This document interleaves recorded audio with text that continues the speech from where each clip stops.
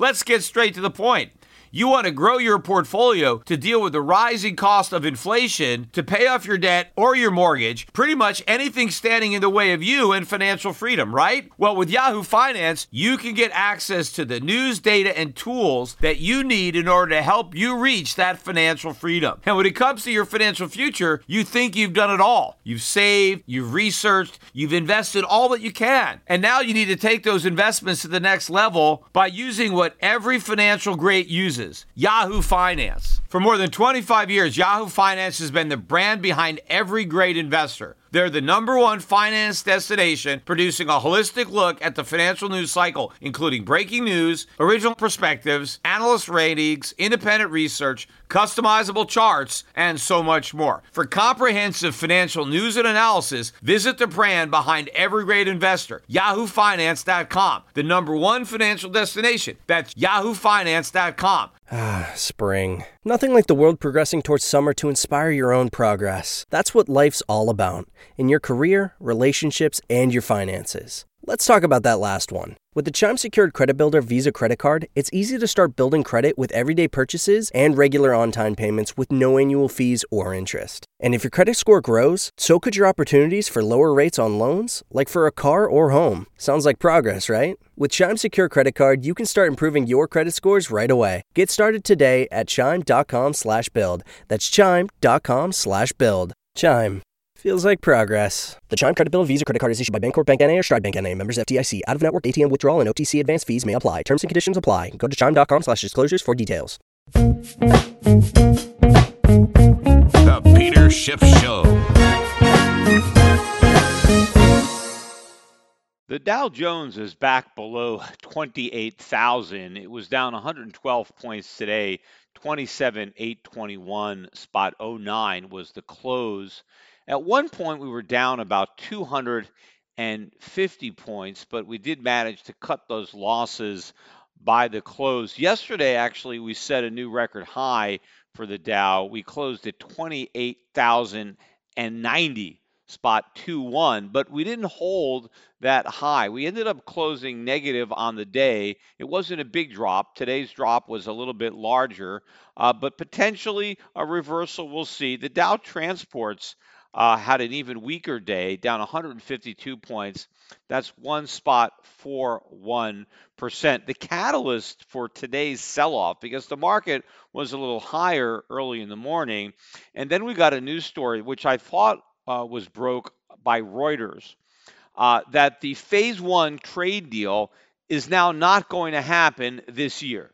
I mean, what a shocker, right? It's not going to happen this year. You know, if you remember when Trump first surprised everybody and talked about a phase one deal, because there was never phases. It was one big comprehensive deal. In fact, early on, I've said this before, the president scoffed at the idea that we would negotiate in stages. That wasn't going to work. It's all or nothing. We need to get a big comprehensive deal. Then all of a sudden, he announces this phase one deal, and he says it's the greatest deal. It's going to be great for farmers. The Chinese are going to buy $50 billion worth of food. American farmers better buy some more equipment. We don't even know if they can fill this order. It's the biggest order anyone's ever had, right? It's the greatest achievement in the history of achievements. All this was supposedly a done deal. And, you know, nothing happened. And, of course, you know, Kudlow and other White House people would come out and, oh, the phase one deal is almost here. The phase one deal is almost here. But now Reuters is saying it's not going to happen this year. Now, it's probably not going to happen next year either. I mean, maybe, because phase one, there's hardly anything involved in it, at least the way it's going to end up being. But, you know, what I think the president should probably do is forget about phase one, right? How about phase 1A?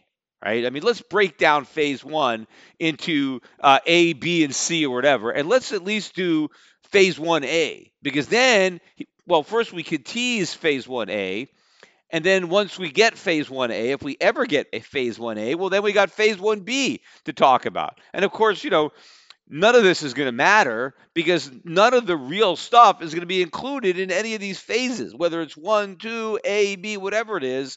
This is all a way for the president to try to save face and surrender in the trade war without actually admitting defeat, because that's the last thing that Donald Trump wants to do.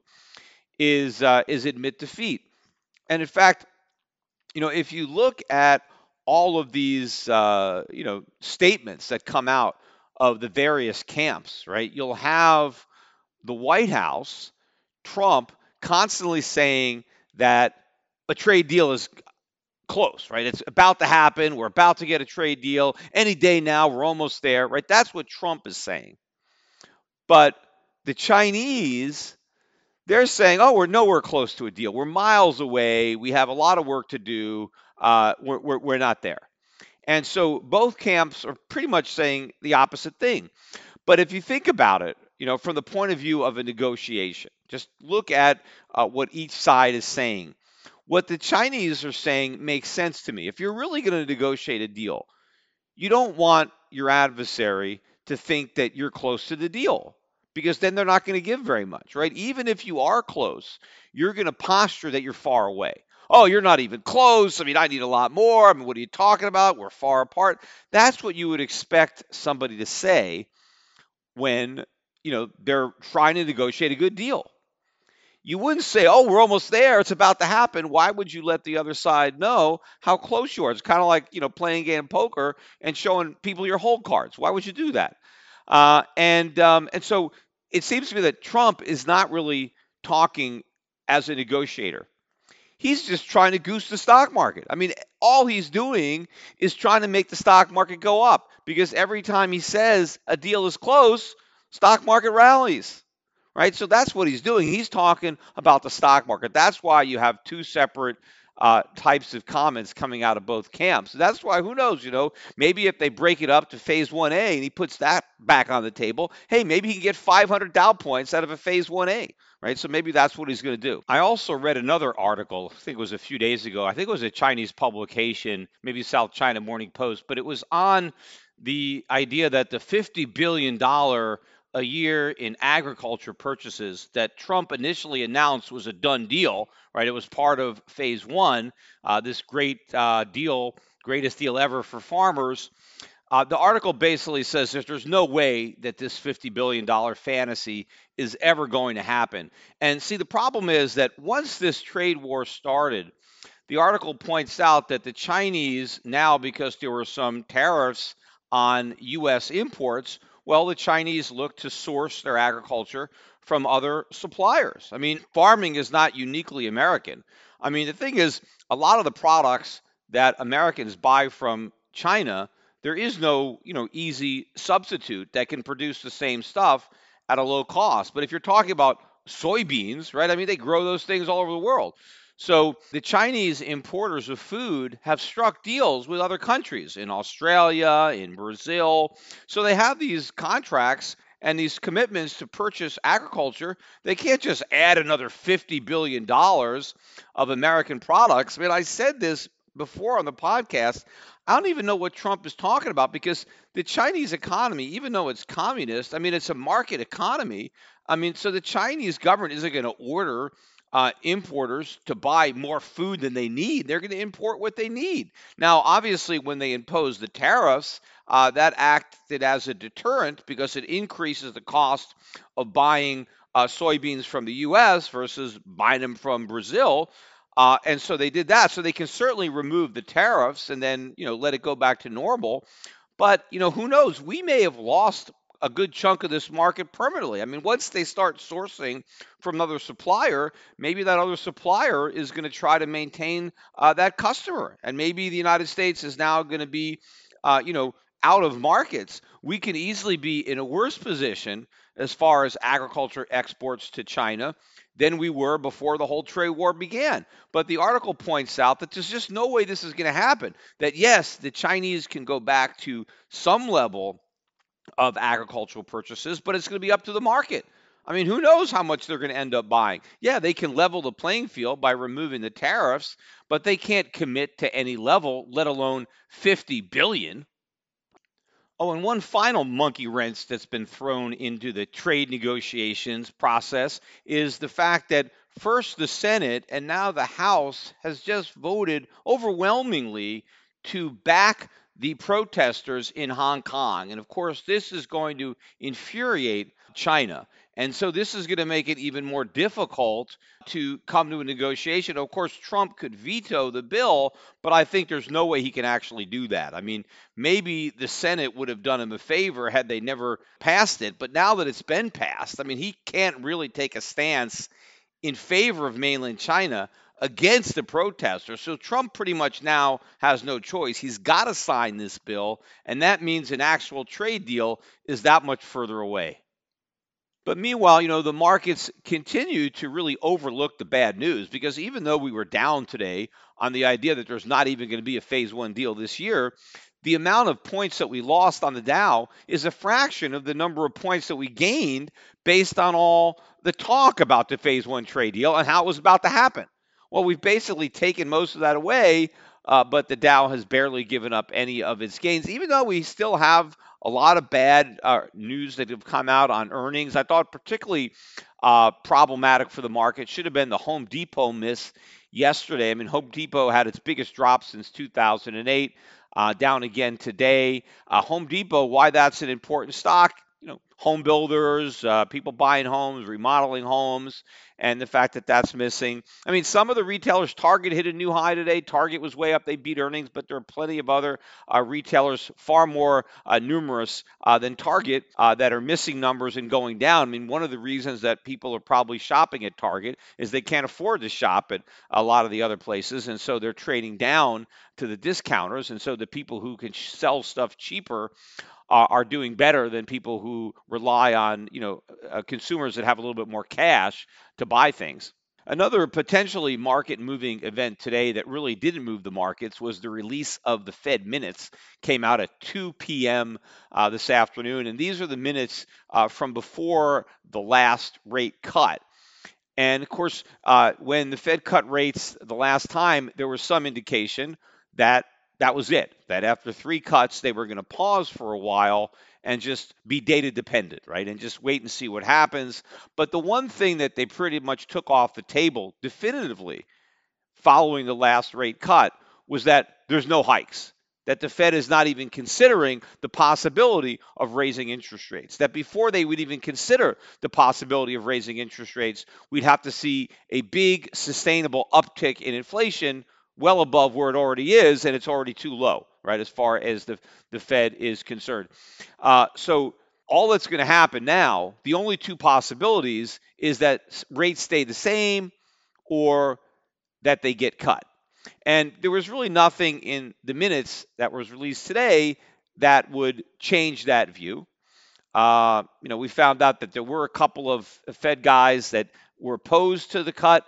Some guys said it was a close call, but they ultimately voted to cut, but it was a close call. And I guess for everybody else, it was an easy decision to cut rates. Everybody is in favor of continuing to not do QE, right, by participating in these repo markets and expanding their balance sheet. Everybody's in favor of doing that, but no one's in favor of actually calling it quantitative easing.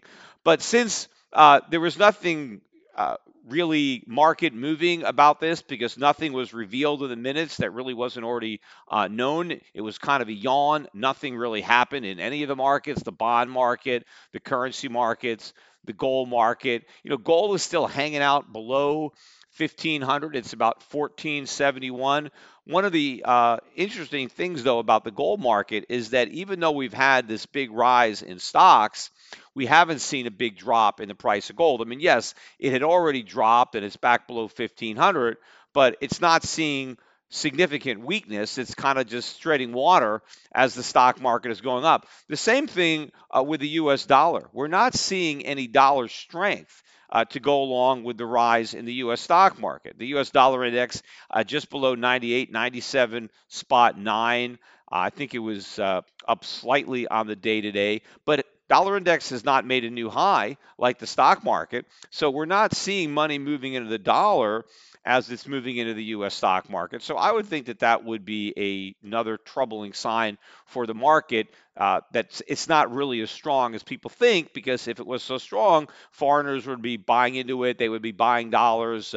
And if there was a strong economy that was driving this market, if it was, a good economy, right, then a strong economy would be dollar positive. The dollar would be going up with a strong economy. But it's not, because this rally has nothing to do with a strong economy. In fact, it's a weak economy that's more instrumental in driving the market higher, because the weak economy keeps the Fed in play. It keeps quantitative easing in play. It keeps interest rates going down. And so that's why the dollar isn't rising, because it is a weak economy that is mainly responsible for the strength in the stock market, and a weak economy is not good for the dollar. But ultimately, the dollar is going to implode here, right? I'm not even sure what's keeping it up other than ignorance, but at some point, the ignorant are going to have some type of epiphany, at least a significant minority of the ignorant, and you're going to start to see the dollar moving down.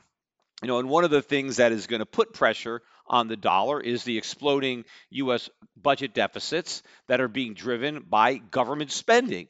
In fact, I read an article just the other day. In fact, actually, it was this morning I read the article that compared government spending during the first 2.5 years of the Trump administration to the first 2.5 years of the Obama administration. Right? And remember, when Obama first took office, we were in the Great Recession, right? And so he inherited a financial crisis, the bursting of a stock market bubble, right? Everything was imploding. And so on Obama's watch, we had all the bailouts, the TARP, the stimulus, plus we were in recession. We had unemployment above 10%, right? So you had all these automatic, shock absorbers, right? Extended unemployment benefits, food stamps, right? The government was spending all this money trying to stimulate the economy, bail out companies, bail out banks, right? I mean, all this was wrong. They shouldn't have done any of that. And in fact, as Obama was spending all this money, the Republicans were outraged by it. In fact, this is what gave birth to the Tea Party, right? The Tea Party came into existence because of an objection to government spending, right? And of course, this was government spending during an economic emergency, right? And this is the Keynesian playbook, right? When the economy is bad, you spend more, you prime the pump. Now, I disagree with Keynes. I think he's wrong, but there's still a lot of people that agree with Keynes. And so if you agree with Keynes, then you wouldn't object to the government increasing spending in the worst economic crisis since the Great Depression. Now, I objected to it, and of course, people in the Tea Party were objecting to it. All of the early government shutdowns, it was all about opposition to spending. It was trying to hold the line. This is crazy. These deficits are outrageous. In fact, the reason that the Republicans did so well in 2010, right?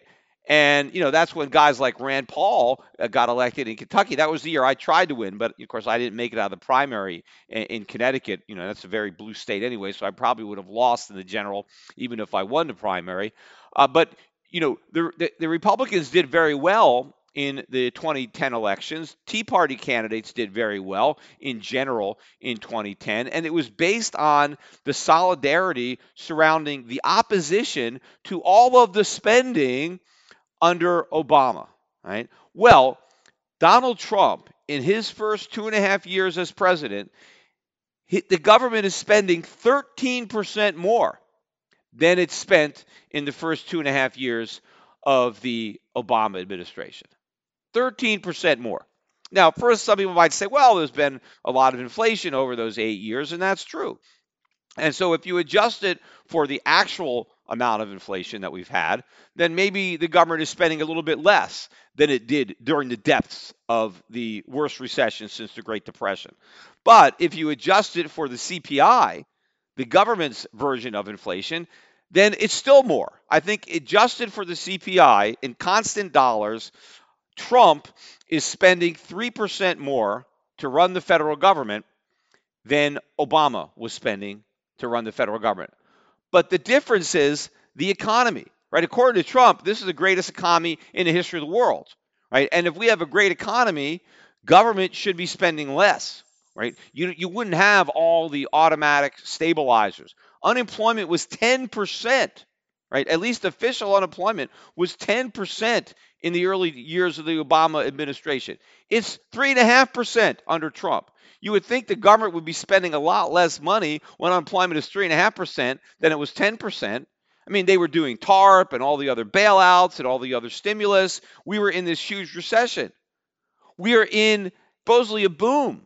In fact, if you believe Keynes, right, you're supposed to run big government deficits when times are bad, but then run surpluses when times are good. You have to pay off the deficits in good times that you accumulated during bad times. Well, we're running bigger deficits now in good times, supposedly, than when we had bad times. In fact, if you can't cut government spending when times are good, when are you ever going to cut it? Because nobody wants to cut it when it's bad, right? When there's a recession, everybody wants to spend more. No one gives a damn about the deficits during a recession, right? Hey, we got to stimulate the economy.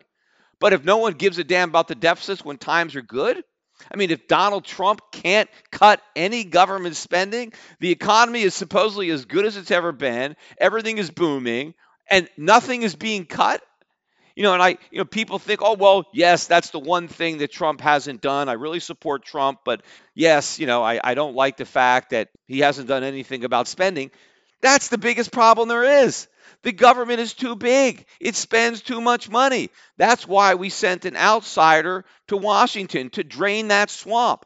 That means cut spending, not spend more. Donald Trump campaigned on making America great again, not making the government greater again. That's what he's doing. The only way to make America great is to make the government smaller. And you can't do that without cutting spending. And if you can't cut spending in good times, as I said, how are you going to cut spending in bad times, which is where we're headed? And of course, this next recession, government spending is going to blow through the roof, even under a Republican administration.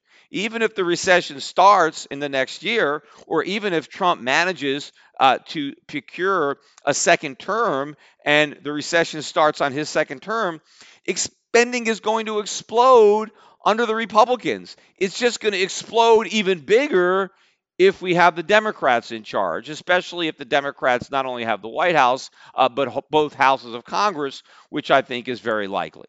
But of course, as I mentioned in my earlier podcast, when you have the Federal Reserve calling out Congress for these deficits, saying, hey, you guys have, your deficits are too big, they're unsustainable, you got to get your house in order. Of course, none of this would be possible without the cooperation from the Federal Reserve. If all these guys hadn't been so willing to cut interest rates and so willing to do quantitative easing, monetizing all this debt, it would be much harder for the government to borrow all this money because they couldn't afford to pay the type of interest that private sector lenders would demand absent the Fed. And so since they couldn't do that, Congress would be forced to cut spending, which would benefit the U.S. economy. But because the Fed gives them an easy way out, they don't cut spending. But the Fed is not only facilitating, a spending binge, among politicians, but also among just American citizens. There was an article that I missed a couple of weeks ago in the Wall Street Journal, but someone brought it to my attention. And so I read it today and I wanted to talk about it. And this is the auto bubble, right? The auto loan market and what's going on there and how easy it is for subprime borrowers to take out large loans to buy automobiles, which are depreciating assets. But this particular article featured one guy, and I'm not sure how atypical this guy is. I mean, maybe he's an extreme example. I don't know. But this guy had just purchased a $27,000 brand new car for $27,000. Obviously not an extravagant car for $27,000, probably about the average price for a brand new car, right? But the thing is, he had to borrow $45,000 to buy the car. So he takes out a $45,000 loan to buy a car that's worth $27,000. So not only did he put nothing down, right? He's got negative equity in the car. In fact, when you buy a $27,000 car, right, the minute you drive it off the showroom floor, you don't have a $27,000 car anymore. I mean, maybe you have a $24,000 car, $23,000 car. You probably lose 15 to 20% as soon as you make it a used car. So the car is worth half of what the guy borrowed. So first of all, what kind of collateral is that for a loan, right? If the guy loses his job and he can't make his car payment, the lender's obviously going to take a bath trying to sell that car.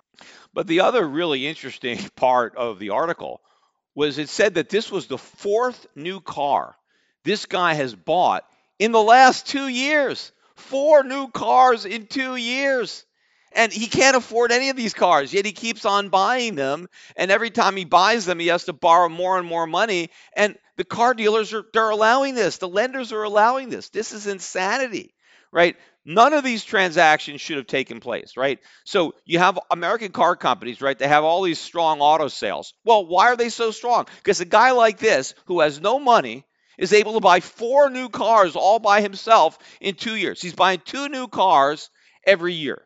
I mean, all of this made possible by the Fed and cheap money, right? I mean, why would people act this recklessly other than the Fed? I mean, how often do I buy a new car? I still drive.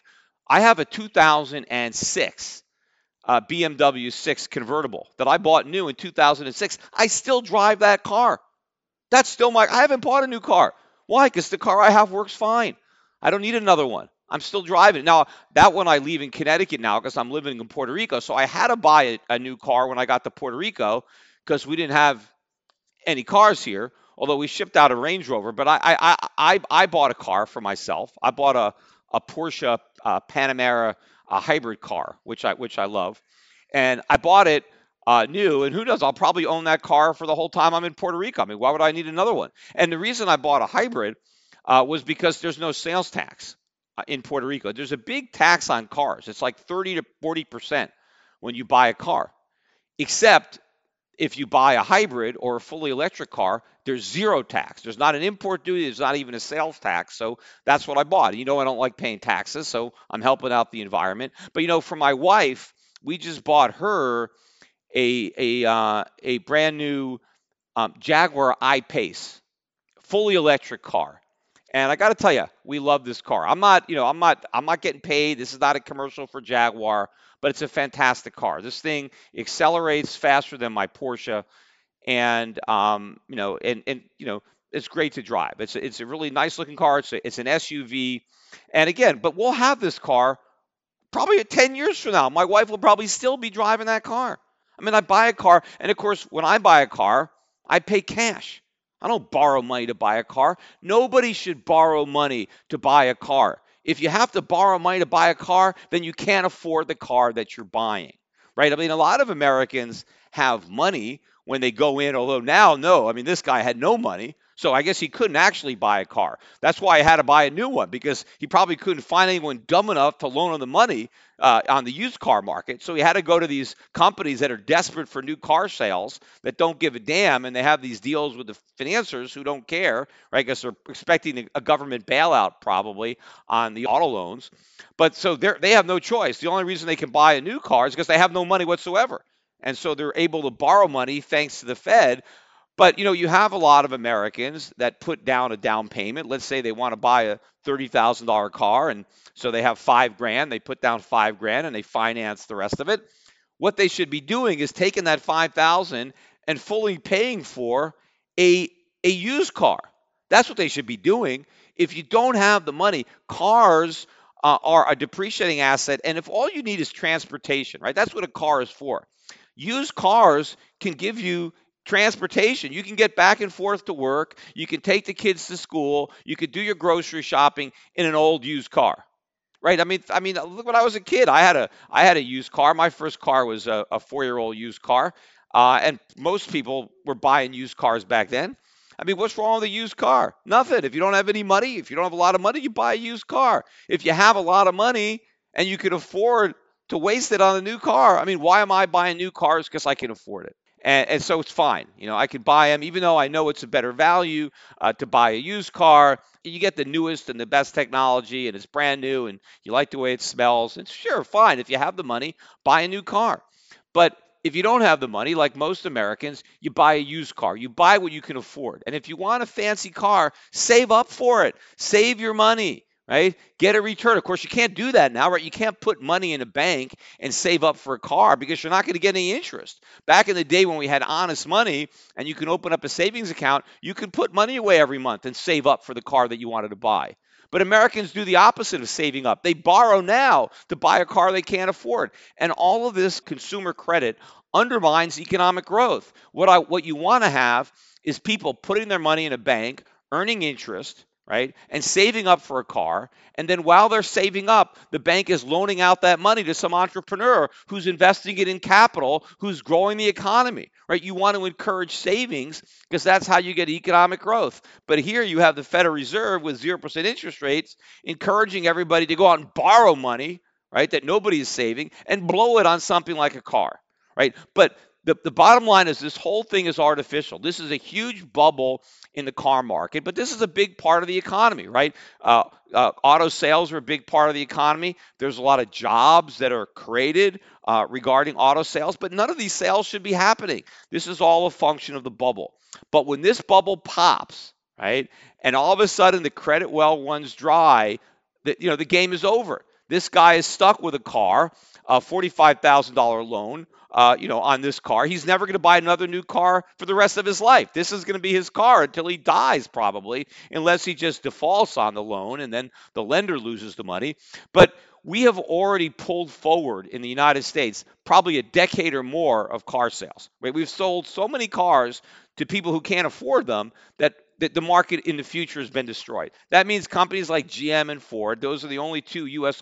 car companies we have left. They're probably going to end up going bankrupt again, although not again for Ford. GM went bankrupt. We bailed them out. They'll probably go bankrupt again. Ford avoided bankruptcy, but they'll probably won't avoid it the next time. And I guess we're going to make the same mistake again. We're probably going to bail them out all over again. I just read an article today. Ford is suing Chrysler, which is no longer, it's now an Italian company, Fiat Chrysler. I think they're merging with somebody else too. But they're alleging that they bribed the UAW, the Automobile Workers Union, to somehow get a better deal for themselves. I mean, oh my God, right? Somebody in the United Auto Workers Union took a bribe. Oh my God, how is that possible, right?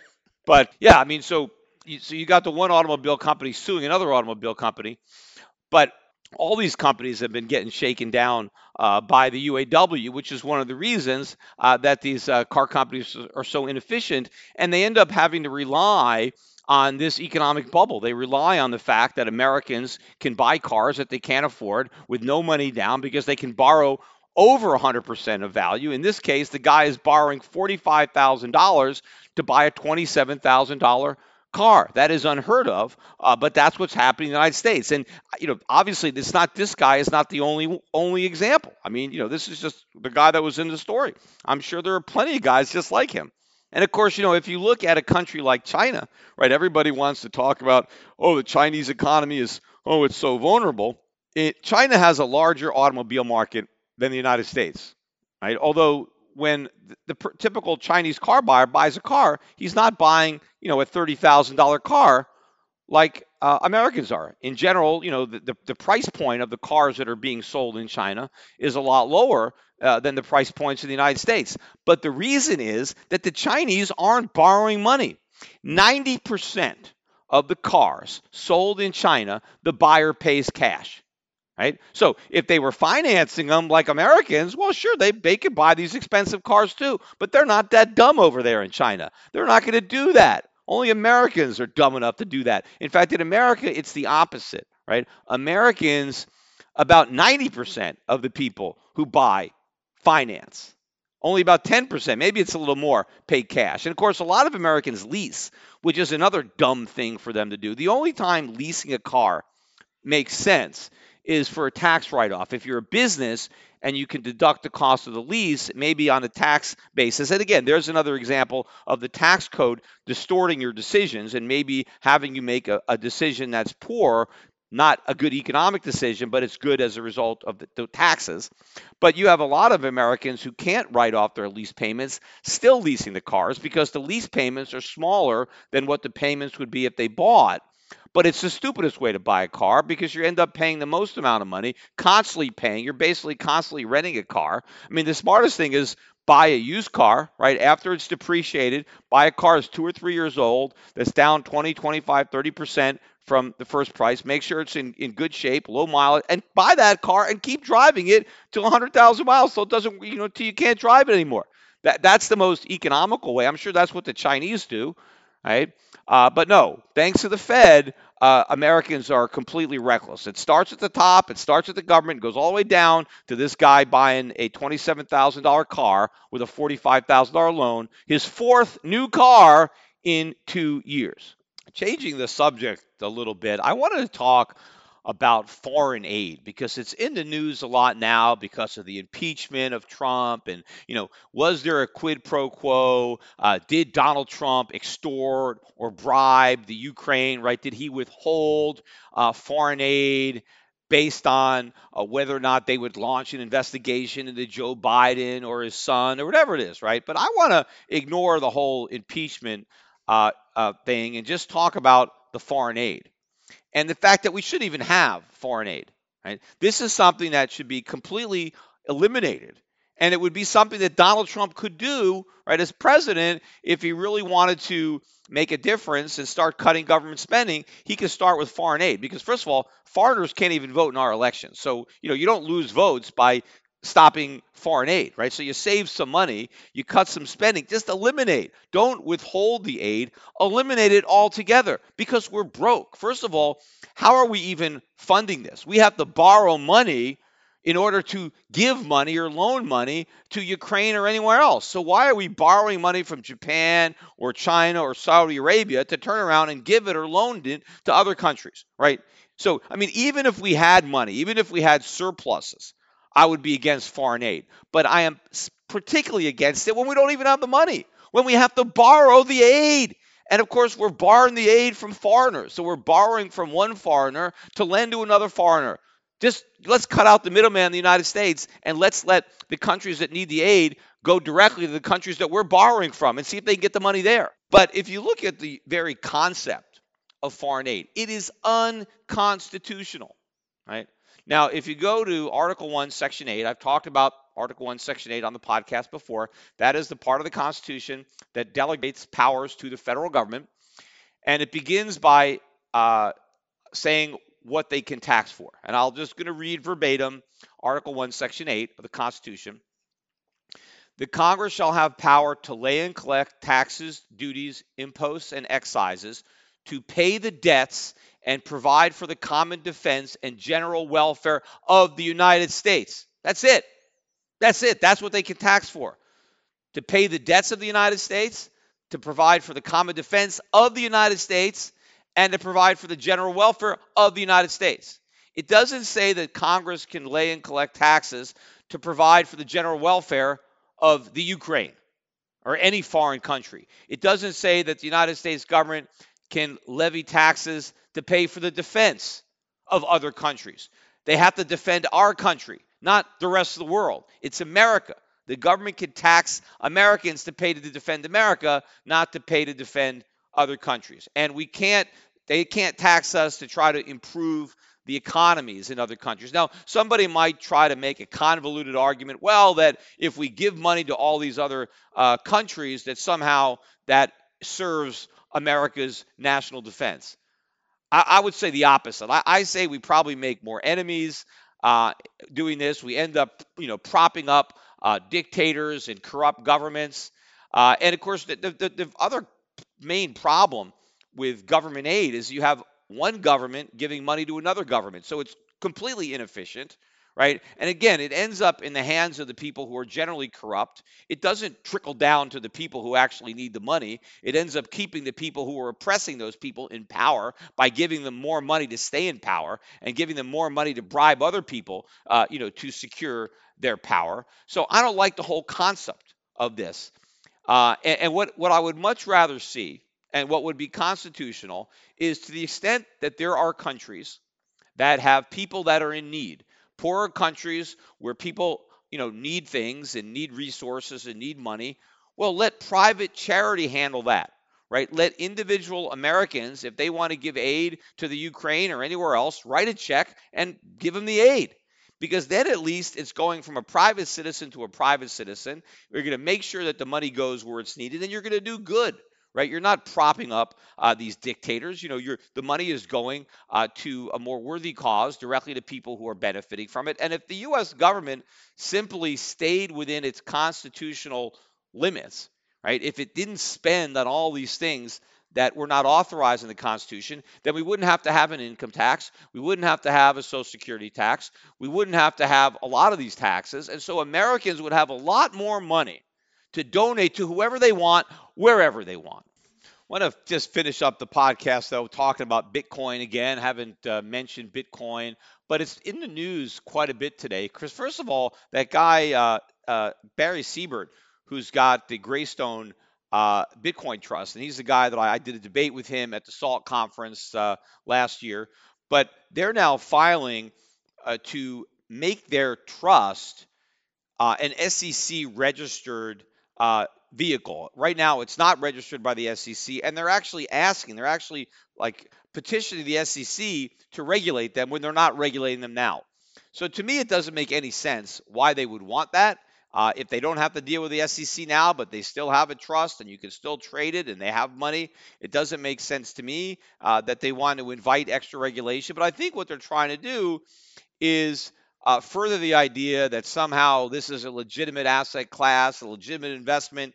Get the SEC involved because they want, maybe that's the foot in the door to get the approval of an ETF, which thus far has not happened. And also I heard, over the last couple of days, Novogratz, big Bitcoin guy, is launching a couple of Bitcoin funds, right? He wants people to send him money so that he can invest in Bitcoin and other cryptocurrencies. He's going to undercut because Grayscale has a 2% a year fee to just sit there and hold your Bitcoin that you can buy yourself and pay no fee, right? Makes no sense unless you just want to buy it in a brokerage account. I think people are buying these in their IRAs because it's one of the only ways, or the only way to buy Bitcoin in an IRA is to buy this. And of course, that's the stupidest place to buy Bitcoin. I mean, it's pretty much dumb to buy it anywhere, but it's particularly dumb to buy it in your IRA because you're going to blow your retirement money. And the one thing about, at least if you blow your taxable money, you have a tax loss and you can write it off against your taxable gains. But if you lose the money in your IRA, well, then you have no way to, write off the gain. So it's an even more painful loss when you've lost your IRA money. And I think that's where a lot of the money is coming into the Bitcoin Trust. But Novogratz wants to go after the bigger fish. He's trying to go after the hedge funds or the wealthier people, higher net worths, bigger tickets, and he's trying to entice them in with lower fees. Now, I don't know if the wealthier people are going to be dumb enough to fall for this. I mean, I know that there are hedge funds. One of the reasons I think that they get attracted to things like a cryptocurrency or Bitcoin is because it has the promise of such a big gain, right? And remember, these guys are 2 and 20, right? 2 is the management fee, but they get 20% of the profits. And they're risking other people's money for a big chunk of the profit. So if you could put other people's money into Bitcoin, right? I mean, that's basically the best money to put into Bitcoin is somebody else's money. If you could get 20% of the ups, but hey, it's not your money, so it doesn't matter if it goes down. So I can see why some real risk-seeking hedge fund guys, right, maybe that are starting out and they want to make a splash, or they really want to make a quick score. I can see the appeal of Bitcoin because I think, hey, this is something that really could go, and I can make 20% of some of the gains. So I can see that there's a limited appeal there for some hedge fund managers that haven't really thought it through. But meanwhile, ever since we had that big pump in the price of Bitcoin, I pointed out on my podcast that Bitcoin had been forming a head and shoulders top. And I, described the head and shoulders top, and the neckline I kind of thought was around 7,500-ish or so, just kind of eyeballing it. And we were right down there. In fact, we actually got below what I thought was the neckline of the head and shoulders. We got down to, maybe almost 7,300 or about there. And then all of a sudden, in about 10 hours or 12 hours, we went from 7,300 to 10,350. I mean, it was a 40% move in less than 24 hours. It's a huge move.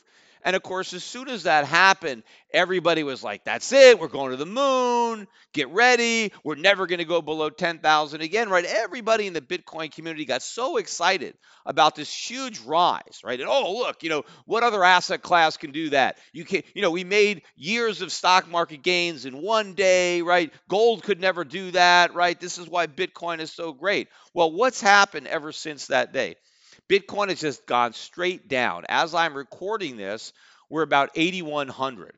And I think the lowest I've seen over the last 24 hours was a little bit below 8,000. So it's kind of been holding this 8,000 level over the last day or so, but it's been constantly trending down. We're actually now down more than 20% from the peak of that pump rally. So now back officially into bear market territory. And we're pretty much right where we were before we broke down at the neckline. In fact, I think the Head and Shoulders top that I was warning about before that pump is still in play. It's just a little bit different of a Head and Shoulders because now the right shoulder is shrugged, because now the right shoulder is higher than the left shoulder. But it's still a clear shoulder, and it still fits the pattern because both shoulders are much lower than the head.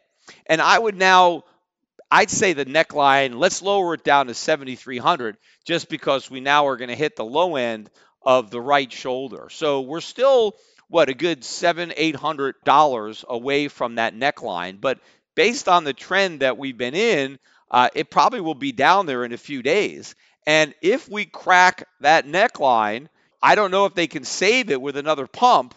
It may be that the dump takes Bitcoin all the way down to fulfill that pattern, right? And again, if you understand the Head and Shoulders pattern and how it works, the way you measure the move is you take the distance from the head to the neckline, and then you say the exact same distance is how much it's going to fall. And if you actually apply that to the current Bitcoin chart, if it actually is a Head and Shoulders and we break the neckline and we complete the pattern, Bitcoin is going all the way down to $1,000. Now, of course, ultimately, it's going a lot lower than $1,000, but it could go to $1,000 very quickly if we dump and complete the Head and Shoulders pattern. Now, then from there, I'm sure we'll have some kind of rally, right? Some kind of dead cat bounce. Somebody will buy that dip, right? There's a sucker born every minute, and cryptocurrencies prove that.